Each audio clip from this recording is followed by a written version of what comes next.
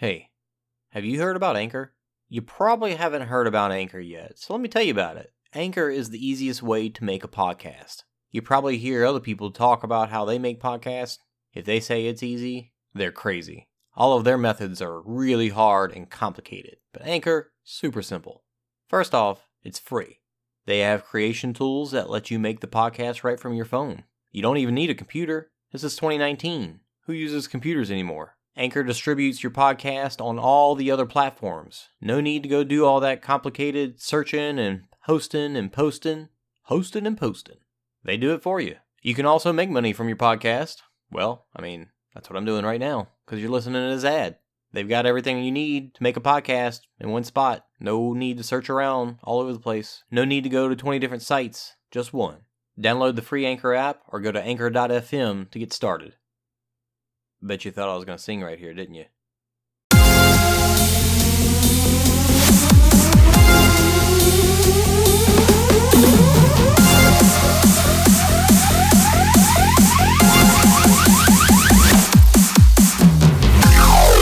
Are you looking for the hottest news out of the obstacle racing scene?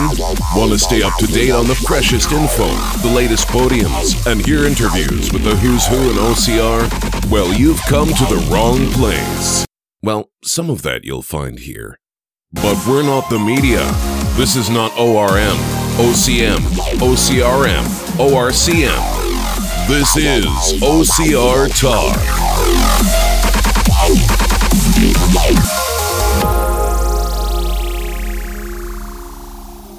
Hey, this is Jason Dupree. And I'm Anna Landry. And you are listening to OCR Talk. Thank you for joining us. This is episode 11, extra excited episode because we have a special guest this episode, which we talked about possibly doing last episode, and we didn't. But now we've got one because last weekend was the OCR World Championships 24-hour enduro race in Australia. So we've got with us a Lone Star Spartan who went to the race, Diosdado. Diosdado, say hello. Hello. Diosdado, what's your last name? Pasamonte. Pasamonte. Did I get close? Yes. Nice. So neither of us, myself or Anna, got to go, but you got to go, which it seemed very exciting and pretty awesome. It looked like a lot of traveling, though. Yeah, it was a 17-hour flight down to Sydney from Dallas. Oh, Wow. yeah. Did you have any layovers? No, because it was a direct flight from from DFW to Sydney. Oh, wow. And vice versa. But the only time, but I had to drive up to DFW Oh, to catch the flight because it was a Qantas flight from DFW. yeah. So you drove from San Antonio, so you had to do about 5 hours to get Yes. to the airport. Yes. Man, I think the longest flight I've done was maybe 5 or 6. What about you, Anna? Oh, I don't know. Probably the same for me. Yeah, probably the same for me because I think whenever I was 14, I went up to Virginia to go visit my sister, and I think I got stuck in Washington Dulles Airport for a little while because of some snow somewhere. And yeah, I think that was probably my longest flight. What about you, Diosdado? Have you had any flights that long before or close to it? The closest I had was when I flew from Houston to Honolulu, or maybe it was I can't remember, because I also went from Newark to Denmark, but that was like a long time ago. Yeah, but I could imagine that would only be, I don't know, maybe 7, 8 at the most. Well, I know from Houston to Honolulu was about 8. I don't remember the other one because that was 20 plus years ago. Yeah. So 17, man. Yeah, that's... what do you even do on a flight that long? I mean, my friend just recently flew to Scotland, so she said that like a whole bunch of stuff on the international flight was free to keep them entertained, keep the natives quiet. I watched a lot of movies. Downloaded a whole bunch of movies off Netflix. No, the Qantas has a lot of first-run movies on their screen. There's a screen in front of your seat, and you can watch. I can watch Black Panther, The Greatest Showman. Nice. Well, I watched The Greatest Showman twice, going to and coming back. That was a really good movie. Nice. So that was a really good movie, huh? Yes, 12 Stronger, 1517 to Paris. Oh, I wanted to see that movie. How was that? Was that really good? It was good. It was short, but it was good. I'll have to check it out. There wasn't too much of the train scene. Huh. It was more of them meeting up in Europe and traveling before the train scene. But they had bits and pieces leading up to it. Oh, wow. You do anything else on the plane? Did they give you meals, I would assume? Yes, they gave. Well, it's about an hour and a half into the flight. They gave us dinner, which was already like 10, 11 o'clock at night. Oh, wow. And then I didn't realize they offered beer and wine for free, and I was like, I'll take beer. And they served Australian beer. Nice. Carb loading. Yep. Oh, and one of the nice things about the flight is that you can, before you fly, you can pre-select your meals for the flight, and they'll have it ready for you. Cool. That is really cool. So they served dinner, and the entire flight was all at night until we got to Sydney. So they served dinner, and then they served an empanada in the middle of the night. That's so random. And then they served breakfast, which was bacon and eggs, Nice. and sausage and hash brown. And then we landed. Cool. And on the flight back, they served us lunch, in which I had pasta. They served us macaroni and cheese. Nice. And then they have, what else did they serve? They gave us ice cream, and then they gave us breakfast, which was same bacon and sausage in it. That all sounds like perfect post-race eats right there. Yes. By the way, the bacon in Australia and the bacon here are not the same. Yeah? Oh, yeah. Is it more like European bacon? Yeah, it's more ham than it is like our bacon. Yeah. That sounds like good stuff, though. So I guess take us through like your travel. We know you flew for 17 hours, but like everything leading up to it. What day did you get there? How far in advance did you get to the race? So I left May 31, and I arrived on June 2nd. So I did not have a June 1. You just lost a day. It was that beer on the flight, right? Yes. And then after we went through all the customs and got the rental car, we drove down to Canberra. Or wait, they call it Canberra. That's how they pronounced it. The driving part was very scary. Yeah, driving on the opposite side.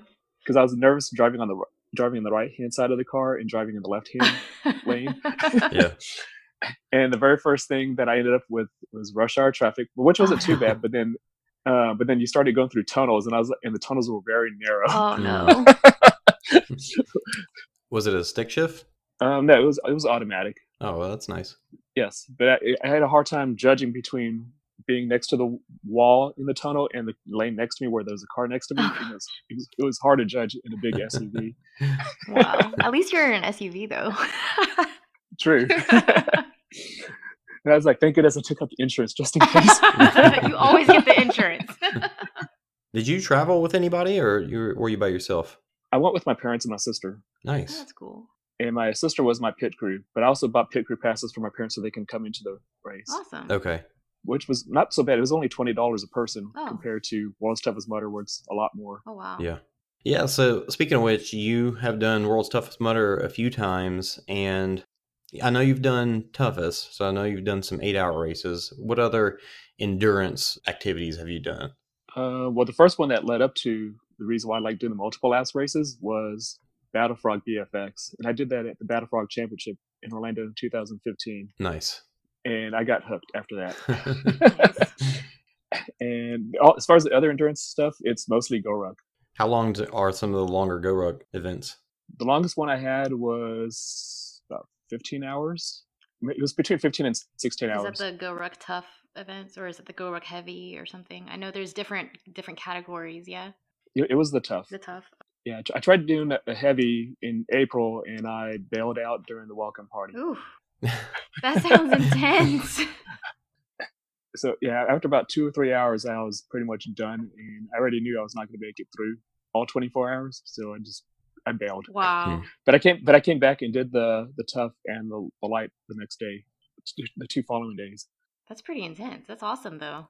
The only Go Ruck event I've done is the scavenger hunt in Baton Rouge. So that's my only experience with Go Ruck. So Those are fun. yeah, it was a lot of fun. I was getting on top of buildings in downtown Baton Rouge and taking pictures and putting them on Instagram, and it was crazy.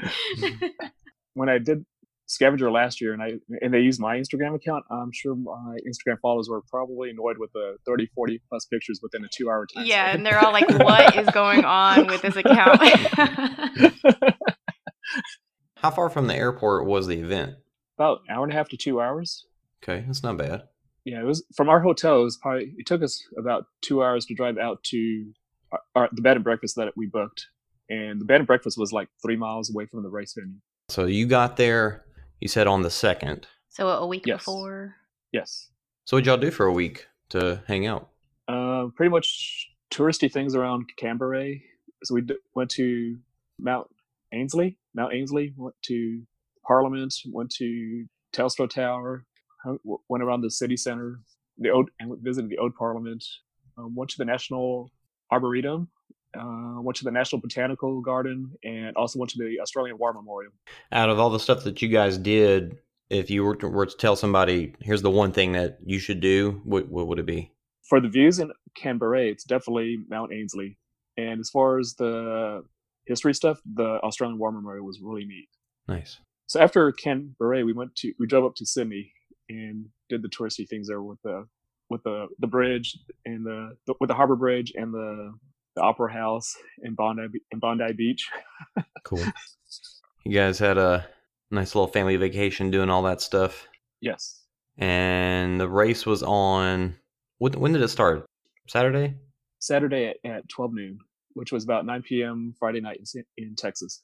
The Venturi company OCR World Championships. Is that what they called it? Did they call it OCR World Championship 24-hour enduro? Like, what was the full name of the event? I think it was just OCR 24-hour enduro championships. Okay. Yeah, but it was run by True Grit. So all the obstacles were True Grit obstacles. Right, because that's a course that they have out there. It's a race that they've already done out there in years past, right? Yes. Is theirs 24 hours? Yes, their True Grit is 24 hours, and I know the week before they just had a regular True Grit obstacle course race the previous week. Oh, okay. So they told us that trails were already ran through by the people the previous week. So they're like, you can't get lost. It's all carved out for you already. Yes. So I saw some of the obstacles they didn't look super challenging or anything, but they were unique in a way that they were kind of almost part of the terrain. Like I saw that rope climb that was like on the side of the rock face, things like that.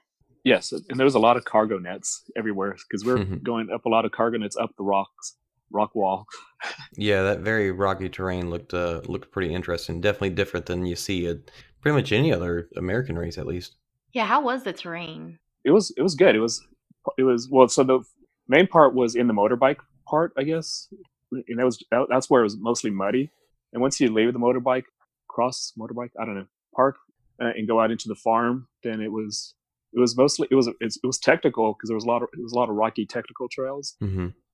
As soon as you get through all that technical stuff, about obstacle 5 is when you come to flat land, and then that's where they had the reverse. I guess they call it incline walls, which is like the inverse walls at the Spartan, or what was that? I can't remember what it's called at Tough Mudder. Skid marked. Yeah. Oh, skid marked. Inverted walls. Yeah. Yeah, and then you went back out into the hills. But most of it, probably about 5 or 6 miles of it was, but probably about 3 or 4 miles of it was flat though. The rest of it was all up in the mountain, going through up and down the hills. And it was a longer course, right? It wasn't just 5 miles. How long was the laps? It was probably about, I don't remember what they said officially. I think they said it was officially about 7.5 or 7.6 miles. Oh wow! Because I think part of the course also ran through the pit. So as soon as you crossed the finish line, you went through the pit, and so you had a chance to, depending on where your pit was, you either pitted first or you had to do 2 obstacles to get to your pit because there were 2 obstacles in the pit area. Yeah, that was a really unique and really, I thought, very neat way to do it in that there is no pit spot that's necessarily, sure, probably resting before you do a couple of obstacles might be better, but there's no spot that makes you have to run further away from the course and then come back to it like you do at World's Toughest Mudder. Correct. Everybody had to go through the same course through the pit to get back to the start line. Yeah, very cool. So as soon as you finish this, as soon as you hit the finish line, then your clock starts for your next lap. So if you rested, your next lap could be a lot longer.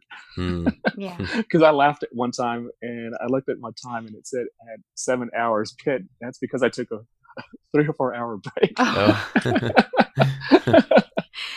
Yeah, I saw that on the video, on Arnell's video, that some people were taking 4, 5, 6 hours to complete a lap. Yes. Well, I think one of them was Mark, and Mark Daniels, and he was the amputee that they interviewed in the video. Yeah. He mentioned it took him about 7 hours to do one lap. Yeah, it's pretty amazing. That's pretty awesome, though. He finished, 4 laps? Yes. That's pretty amazing in itself.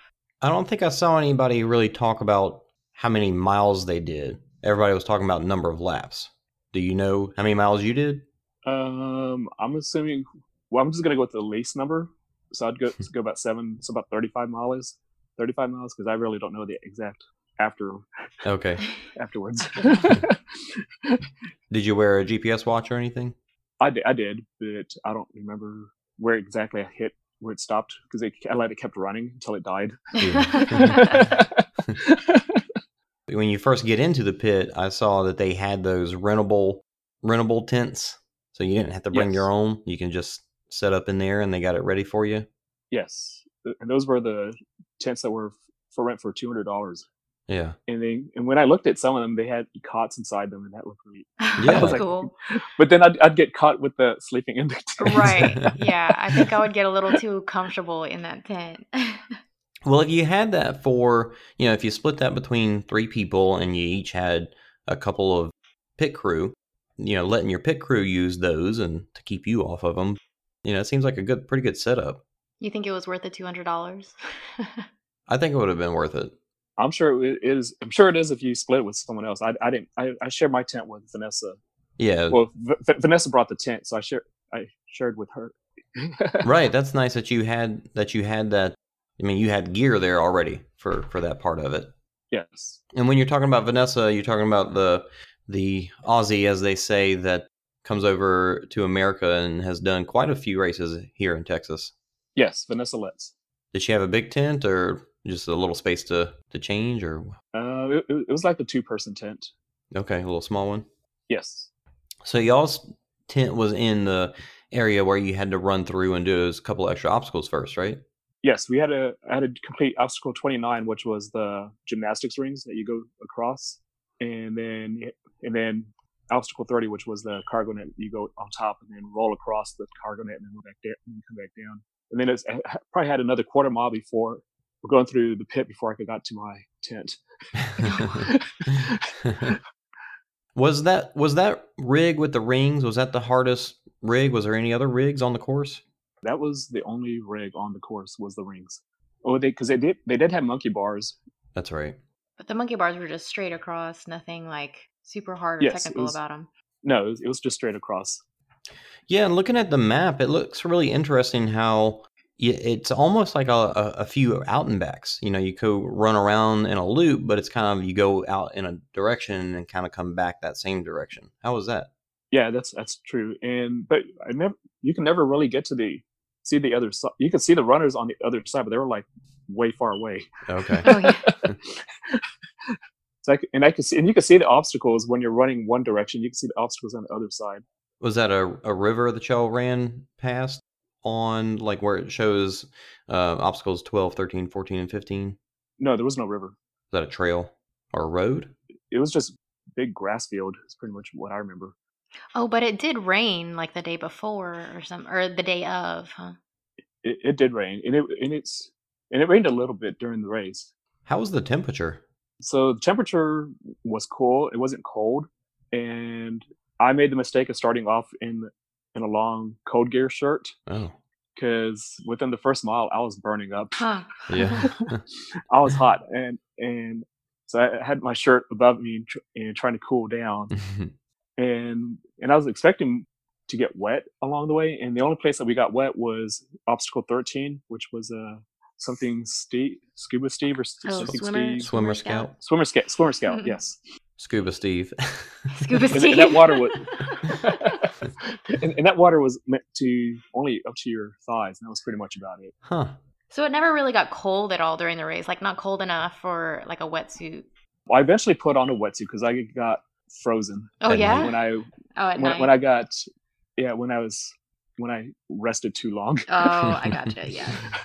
And I felt cold. As soon as I put the wetsuit on, I warmed up, and then I went out, and then I got too hot, so I had someone unzip me. That's interesting to be on a course with so little water, but still be cold enough to think about using a wetsuit. Yeah, I know everybody else was they weren't. A lot of them were just mostly wearing their bottoms, like neoprene bottoms, and everybody else was just regular tops. And they looked at me. They're like, "I can see why you're burning up in a wetsuit." I was like, "Yes." Better to be over prepared. That's so true. And I know it works different for different body types, but I personally would put on a heavier top garment before I put on heavier legs, because I feel like my legs can take the cold better than my upper body. And the other reason why I went straight with, because I originally wanted just to wear the shorty instead of wearing the long wetsuit, which is what my sister got out for me, was the short one, because I asked for that, but then I rested too long, and when I got cold, I was like, "Give me the longer one." And all I can remember was from Toughest Mudder in May when I got cold out in Smithville, and I was like, I couldn't stop shivering, so I couldn't do another lap. Yeah, that's amazing how that happens, because I ran the whole time, and I put on a long sleeve on the second to last lap, but when you stop, and I mean, I saw girls that I was passing, not that you were a girl, but I saw a couple of girls, and yeah, they were walking like with their hands clasped, and they were real, just shaking. And it's just amazing what happens when you do stop and rest, and that cold sets in. And I think that's what happened to a lot of people at Toughest Motors, that once they stopped, they couldn't get going again. Yeah. So a lot of people didn't do as many laps as they thought they would do. That is very true. Yeah. And I don't think a lot of people expected it to be that cold, really. To me, I don't think it was that cold. I mean, there was definitely some points where I thought it was cold-ish, but Anna, you did a great job continuing to move, but I remember, after the race was over, I mean, the sun was up, but even outside, it was quite chilly. Yeah, it was pretty chilly outside, even though the sun was out. So yeah, that's understandable. You got to keep moving. Yeah, just keep moving. So what made you want to take a break in the first place? Like, what time did you break at first? My first break was after my second lap, I think.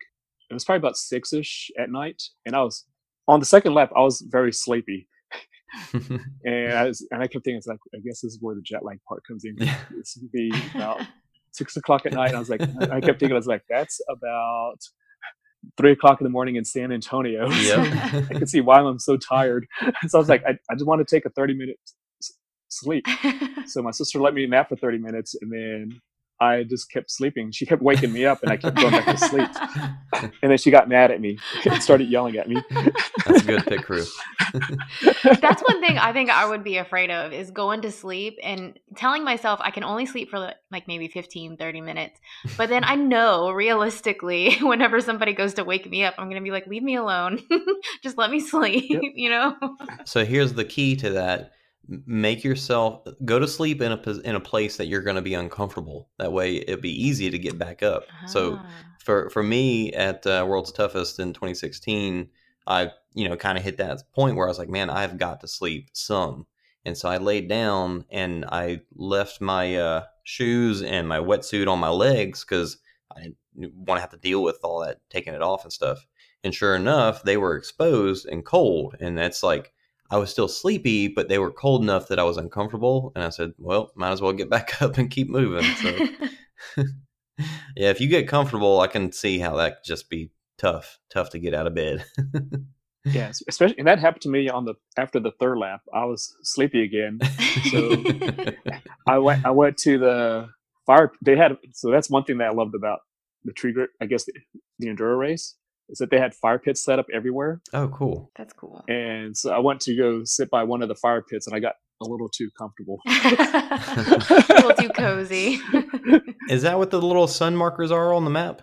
No, those were supposed to be the headlight, the lights that Okay. were, I guess, because they said there were about 4 lights, and they were at transition areas. Gotcha. Oh, so those were like the floodlights that were lighting the course, I guess, at night. Yes, but it was mostly dark. It was only lit up in that one little area.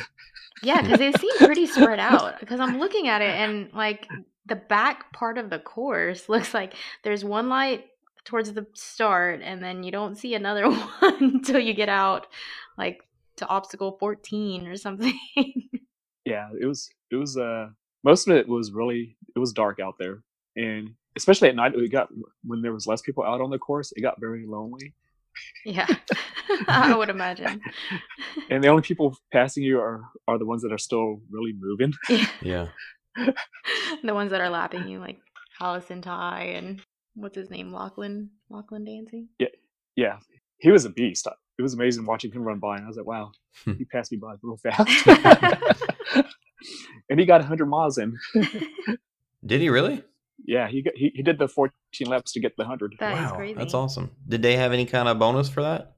Not that I know of, no. He just did it to be a cool guy, huh? Was anybody close behind him? Like, how many did second place get? When I looked at the results, I think this guy behind him had 13 laps. Wow. So he had a whole lap on second place. And he had won Toughest Australia, like, 2 weeks before? What was the requirement? Did you have to finish your last lap after noon? No, the elites cutoff time had to be done. You had to finish your last lap before noon, and then the age group had to be finished by 12:10, and the team had to be finished by 12:20. If you finished after that, your lap doesn't count. Was there a time frame to, like, did you have to start your last lap after a certain time, or? No, you can start. You can keep going as long as if you think you can finish within the time frame.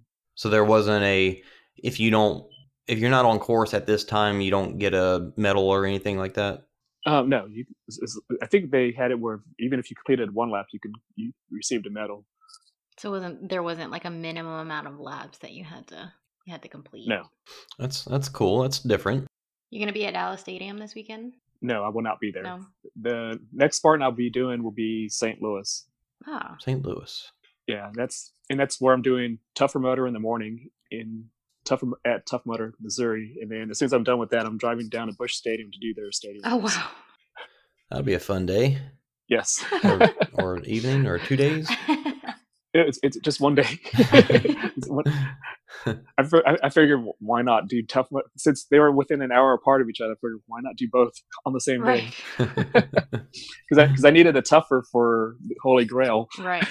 And I have an extra volunteer credit for Spartan, so I kept looking for races to do, and they were both in the same area on the same day. So I knocked it out for one day. I think one thing I'm curious about is just since it's an endurance event and, all these endurance events are kind of lumped in together, they're all so similar. But what do you think was different about this race? Was it like the environment or the community or just something else that made it different for you from like doing Toughest or World's Toughest or, the Spartan endurance events? As far as this race in particular, so there were a lot of things I loved about the race. The whole pit setup, running through the entire pit was pretty neat. They also had the porta pods there actually flush. Oh, nice. So that was pretty neat. I like that. Well, that's nice. Yeah, it's the little things, yes. Right? They had the fire pits. They had a lot of water for the pit crew to use. You can bring in burners, like at World's Toughest Mudder, where they don't allow you to bring any burners at all. They allow people to bring in burners, so everybody had hot water. So you can walk around any of the tents, and they offered hot water to you. Or at least that's what my sister was telling me. Nice. Because that's how I was able to get my soup and coffee. Everybody was just really friendly, which I loved about it. And everybody was, you weren't allowed to help people, but they were there to encouraging you to complete the obstacles. And I love that about that. Especially like I got on the ring obstacle, on the gymnastics rings obstacle, which they call Roman swing. I was on the last ring, and Deanna Blake kept encouraging me to hit that bell, and because I was stuck in no man's land, I couldn't reach up and I couldn't swing back to reach the next. To reach, Oh, no. and when I finally gave up on trying to reach it, she's like, "You were just almost there. Go back and do it again." Oh, no. She's like, "You can do it. I believe in you." And I was like, "I'll try, Deanna." Hey, when Deanna Blagg tells you to go back and do it again, you go back and do it Exactly. again.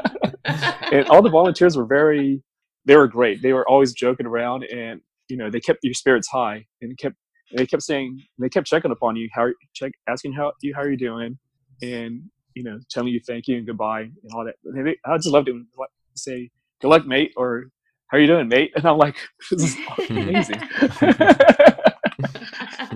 So obviously we get a lot of that from just OCR in general, especially World's Toughest Mudder. I mean, that's one of the things that people love about it the most is Yes. the community, the camaraderie. Was it different out there?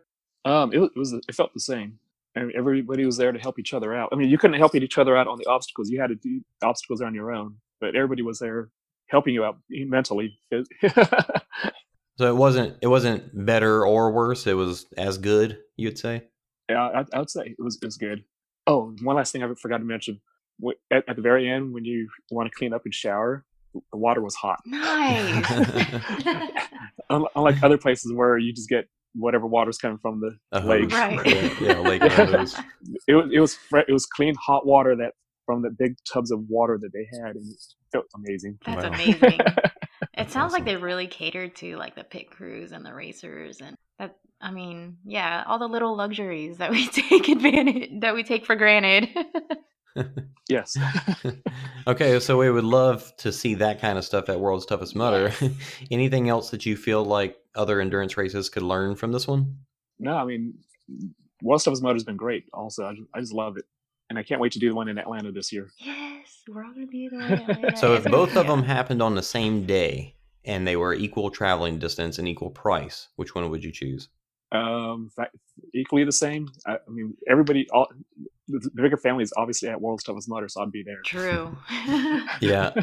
I actually was just listening earlier to Evan Preparis talking to Rhea Coble, and he asked her kind of a similar question, like, would you choose Iceland over, World's Toughest Mudder? And she said, no, because pretty much anybody that goes to the World's Toughest, they're going to do it again because that's just how awesome it is. It's just such a great event. I mean, after the first year I did it, I loved it, and it's like I want to just keep going back over and over again. Yeah. Just the whole community and the encouragement of everybody there it's amazing. Yeah, that is cool to see that at other events, but World's Toughest it definitely has something special about it. Yeah, and it's so crazy to like come back and like go back to your day job and try and explain that to, all the people that, just don't know what this community is all about, because it's so hard to explain it to other people. Like, what's the appeal? Like, you pay all this money to go do a race and like go hang out together, but yeah, it's kind of hard to explain to other people. Especially when you're in your darkest hour, especially like when it's like between 2 and 5 a.m. Mm-hmm. and you're struggling out there and you're like, why am I even doing this? Yeah. And then you come up to someone, and especially like when Morgan Mackay comes by and she's, singing, laughing the entire time, you're like, this is amazing. It's like it gets your spirits up a little bit more. Yeah, and you explain that to people that I thought to myself, I don't even know why I'm doing this. But then they're like, well, why did you do it? But it's like, well, it's more than that. You find out who you are in that moment. Okay, Australia, last thoughts on it? I just know there were just some obstacles I wish I could have beat when I was there and did less burpees because of it. Because just like at World's Toughest Mudder, you knew there was going to be that one obstacle that every lap is stuck in your mind, and it's going to come up. And it was all, and for at the enduro race, it was always obstacle 15, which they called muscle up, and it was basically it's a slip wall. It was kind of a slip wall, kind of like Liberator and Backstabber. Mm-hmm. And instead of having holes in there, it was just you had the starting block, and then you had three like 6 inches ropes that you had to get your body over. And after falling off it and hitting the starting block, I was like, it messed me up psychologically. and I was like, well, I have to see this over and over again. I always wonder, why do they put those in those obstacles, like pyramid scheme? Like when you get a stack of people on that thing and it falls and you slide into that stupid board, that hurts, man. Yeah. And I just kept thinking to myself, like, thank goodness my feet did not get injured. Yeah. Yeah. Because it hurts. And I remember my friend Mary back in 2016 when we were doing Liberator, and she was at the top, and then she slipped down and hit that foot block, and she got a nasty bruise off of it. Yeah, that's rough. So are you going to do it again next year? They've already opened up registration for it next year, huh? Yes, but next year next year I have other plans for other things, so I will not be going to Australia next year. Okay. Anything you can share yet, or? I'm planning to do Tough Ruck in Boston, which is the same weekend as the Boston Marathon weekend. Nice. Oh, wow. And the only other thing I know that I'm doing for sure is wherever the GoRuck has their GRT reunion. Because I don't know what it is, but just like the World's Toughest Mudder, the GRT reunion is it's fun. Nice. Where you get Jason, the founder of GoRuck, at the event, and he does the event with you. Cool. It's even more special. Nice. So are you Yep. going to try and go to GoRuck's Savage Race? If they bring it to Texas, Yeah. They need to. There's a lot of people in Texas that I know do GoRucks and everything. I think it would do well down here. I mean, I wanted to do the one in Virginia, but I was already registered for GoRuck in Texas, and so I didn't. And I was also registered for Toughest Mudder. It was the same weekend, so I can't do it. I'm already doing GoRuck and Toughest Mudder. So. Why not throw in one more thing in there? No big deal. Yep, that's why I didn't do the one in Virginia. So, Diosdado, is this the first podcast you've been on? yes. Well, dude, thank you so much for coming on here and talking to us. It's seeing those big events. It's always, of course, we want to be there, so it's nice to be able to hear about everything firsthand and see what the pit was like and how it was to actually be there. Very cool. Oh, you're welcome. Well, thank you for the invite. You're welcome, man. It's always nice seeing you out at a lot of these events. You're at a lot of them. You know, you're at the GoRucks, you're at Ragnar, even if it's just being a taco at the transition station. That was me, in case anybody remembers. I was in the taco suit, handing out hands. The slap bracelets. Well, I will be at the AT&T Stadium Spartan Sprint this weekend. Anna, you got any races? Yeah, I'll be at the Spartan Sprint as well this weekend. We'll be hanging out with Caterpie Laces at the stadium this weekend. So Cool. Yeah, we're going to be hanging out for a bit. What are you guys doing after the race? Me and April are going to a margarita festival. Nice. That sounds amazing. Now I know what I'm going to do after the race. No, I'm just kidding. Yeah, I don't know what I'm going to do. I'm going to wing it. Drive home? No. Probably I'm going to wing it. Diosdado, you what you doing? You resting up? I have no idea. I may just go hiking somewhere. Yeah. Nice. Wait, it's supposed to rain here in San Antonio, so that may not happen. It's just a little So, water. True. We've run through worse before, right? Very, very, very, very true. Well, I'm super excited that we got to do this and got to get a extra episode that I was not planning on doing this week. So, Anna, anything else you want to say? No, just thank you for coming on. This is probably something we're going to have to do more often, is have like some special guests come on. By the way, this was not an interview. We don't do interviews. Right. This was We're not calling it an interview. This is a little chit chat. We only ask questions because we're curious. We didn't interview you about anything. We only ask questions because we're curious and nosy, and yeah. And we're just trying to live vicariously through his adventures. Oh, sounds good. Oh, if you ever go to Australia and want to pet a kangaroo, go to Ferndale. Pet a Ferndale. kangaroo? That sounds amazing. It's a good place for it.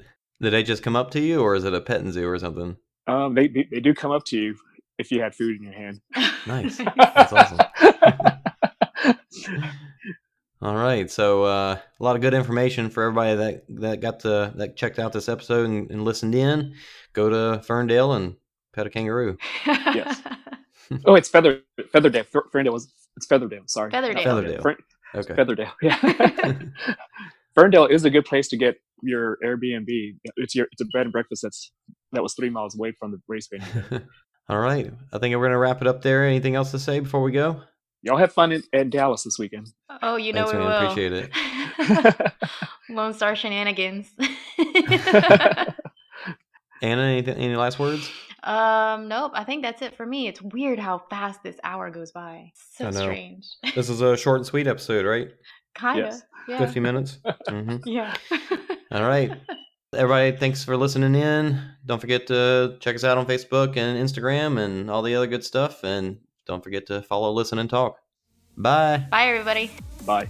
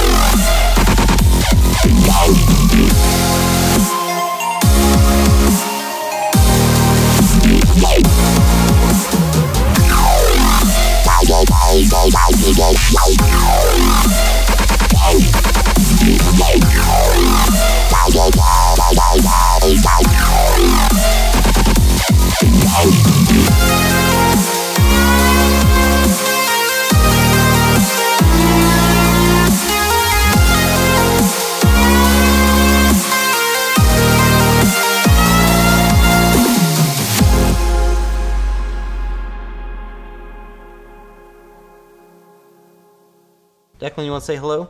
No. Bye.